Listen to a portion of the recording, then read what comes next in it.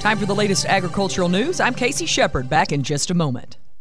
Hi, I'm Monica Collison, President and CEO of Union Mutual Insurance. Like you, I have lived my life in rural Oklahoma. In fact, my family has farmed and ranched in our great state for over 100 years. I know firsthand how important it is to protect your farm, ranch, or home with coverage you can count on every day. Union Mutual would be honored to protect your family with the finest insurance coverage you can buy. Call your local Union Mutual agent today or visit us on our website at unionmutualic.com. Want to be healthier?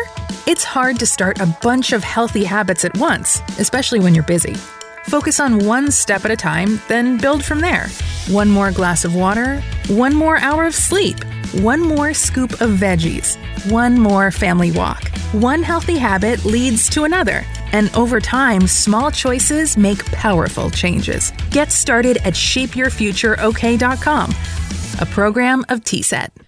We're at the Wheat Growers Association meeting in Stillwater, Oklahoma last week. I had the opportunity to talk with Representative John Pfeiffer. Pfeiffer said most of his districts obviously need rain, and if they could legislate rain, life would be a lot easier. However, we all know that we can't do that, but Pfeiffer said we do have some federal relief aid coming out. We have federal relief aid coming out, working very closely with Secretary Blaine Arthur and trying to get those dollars funneled through the FSA offices and out to the people who really need them. I mean, it's just tough for anything. Anything that grows in the ground, when you don't get rain, it's just tough all over. But please contact your local FSA offices, sign up for those programs, because the money is out there. You just have to go get it. Of course, we did find out over the weekend, it looks like the state question 820 over recreational marijuana is not able to be on the November 8th ballot this time, but Pfeiffer said it eventually will be on a ballot. And when it is, they'll try to handle it the best way possible. It will be on a ballot sometime.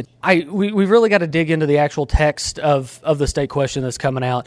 My understanding is just kind of some preliminary readings. They're building it off the backbone of the existing medical marijuana system.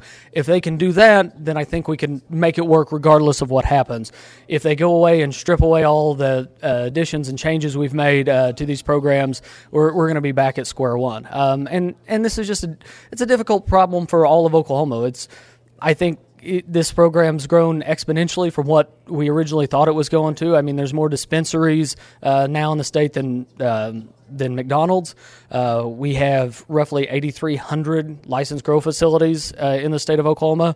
So it's going to be interesting to see how that changes. And it's going to be interesting to see, once it makes it on the ballot, what the turnout looks like. I mean, the last time this happened, we had 85,000 people turn out to vote just on this issue that didn't even cast a vote in the gubernatorial election. Once again, that's Representative John Pfeiffer. We did hear over the weekend that the Oklahoma Supreme Court heard an oral presentation on Friday after a group associated with State Question 820, a potential measure that would legalize recreational marijuana in Oklahoma, filed a petition to circumvent the Oklahoma state statute requiring the completion of a number of procedures before a state question can appear on the ballot.